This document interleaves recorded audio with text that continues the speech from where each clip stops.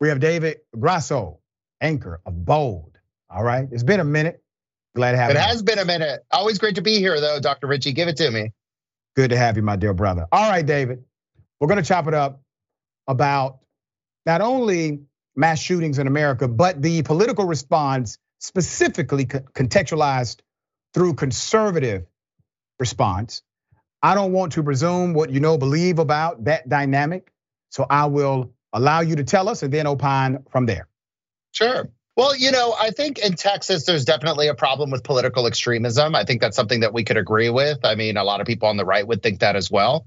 And I think definitely I'm not here representing myself as a, hardcore Christian, but I consider myself Christian. And, responding to something tragic like the shooting with religious Bible verses is probably not the best look for lawmakers, especially, Jesus always said, turn the other cheek. He probably wouldn't have been pro-gun, but that's not very convenient for today's narrative. I think that we need to exhibit more sensitivity when it comes to these events. Whether you're liberal or conservative, sensitivity is what's needed, not, hey, it's supposed to be like this, or, oh, whatever. And I think it comes off as careless and really insensitive. I want to say this because I do agree with your point that these responses are typically inappropriate, given the fact that they are lawmakers. They're in the business of developing, creating, and implementing policy. But let me read something that I thought was quite fascinating. So a Republican out of Texas who represents that area, right? He goes on record and basically says, I know people who want to make this political, but prayers are important and they're powerful in the families who are devastated right now. That was Keith Self, who represents the 3rd District of Texas, okay? Now, what he's trying to do is dissuade anyone from holding him accountable to do his damn job, which is to present policy dynamics that solve problems that protect people. He doesn't want to have that conversation because that conversation is not popular. But let's be very clear, dear brother. Those who are in position of legislative power, they show you what they care about based on what they're willing to either create in legislation or vote on, right? It doesn't require that it be something that everybody else cares about. Let me give you an example. When there was this sentiment and this narrative that Donald Trump had the election stolen from him, most Republicans didn't even believe it. Tucker Carlson never believed it. Hannity really doesn't believe it. People don't believe it, all right? They acted like they believed it. But the lawmakers, even the one who just went on record and said pray, not legislate, all of these lawmakers, dear brother, decided to show they cared by presenting legislation based on a lie. And they all knew it was a lie, right? Nobody said, hey, if people want to commit voter fraud, they're going to commit voter fraud anyway. You need to just pray that everything works out. Nobody said that. Everybody decided to engage in a legislative battle. Why do you think there is no legislative concern at all as it relates to dynamics of gun violence in America? And the reality is also most Americans agree with major concepts like red flag laws or reform so that there's a restriction with weapons that have the highest carnage rate, et cetera. Why aren't these things being adopted by conservatives? Well, first, Dr. Richie, let's talk about Texas. So Texas has a one-party problem, right? And no matter what party is in charge, if you go on unchecked for that long, you're gonna be an arrogant party because there really is no competition. Number two, the Texas legislature only meets every 2 years. Now, I had the unique experience of being a journalist in West Texas focused on political corruption. And I can tell you, it's a real problem in Texas. We've seen this with guns, we've seen this with the grid, and sure, I am a low tax, small government proponent, but at a certain point, you can't have no government. So there's obviously, an equilibrium for all of these issues. The reason why we don't see a lot of legislation in Texas, period, is again, they go to session every 2 years. That beautiful capital in Austin basically sits unused.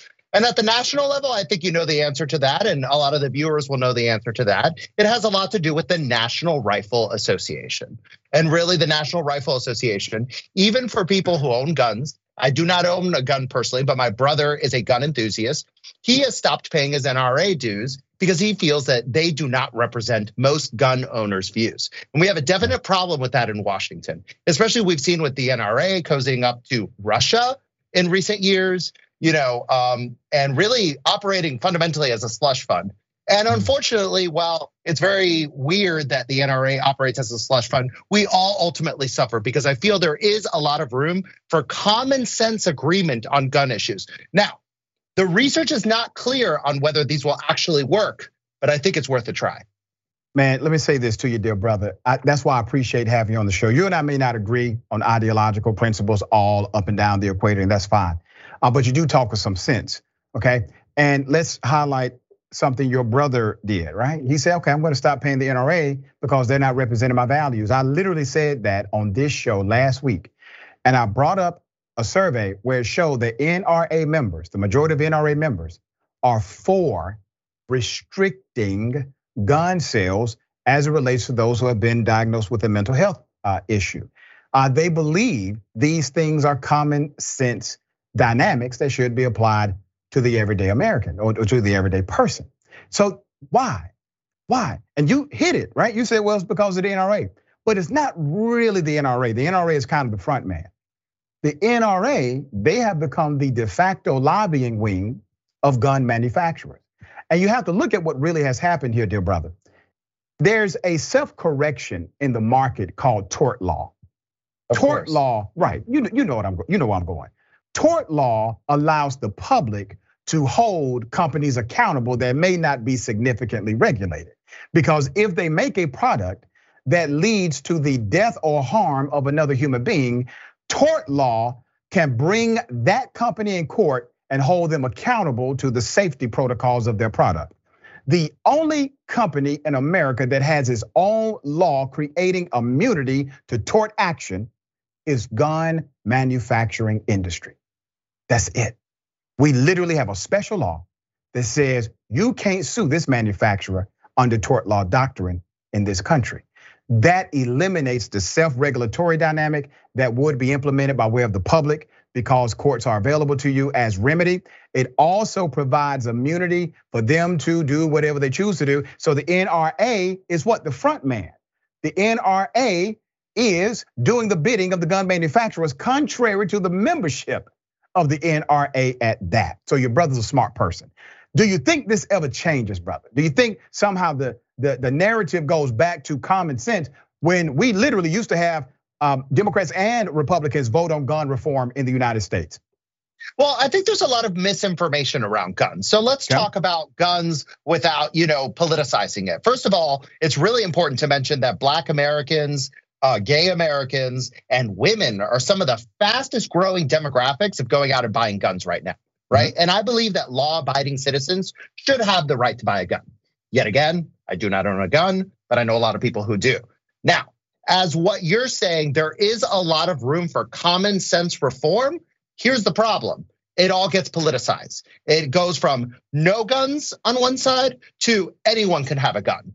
And a lot of issues are a lot more complicated than that. Even the assault rifle ban, my brother always goes on and on about assault rifles, how a lot of times we ban things that look scary. And that's not necessarily a good gauge of what is actually dangerous to the public. High capacity magazines are maybe a better way of looking at, the damage that can be done. And perhaps, and again, before this segment, I sat and I really tried to study what this data says. And Dr. Ritchie, the data is very unclear on all of this. But I think it's safe to assume if we did something about high capacity magazines, perhaps the lethality of these mass shooting events would be less. And I think that is worth a try. Red flag laws, as you said, keeping guns out of the mentally ill.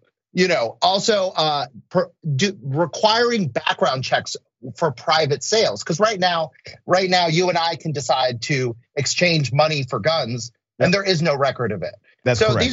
These are all loopholes that could probably be closed. That the majority of Americans, even you'd be shocked at the level of approval among Republicans and, as you say, NRA members. So clearly, this is a democracy. The people want this. We're tired of living in fear. Every time we go out into public were worried about this. Yeah. I grew up in Orlando, Florida. I used to go to a place called Pulse nightclub, right? And look what happened there. Now everybody knows that name.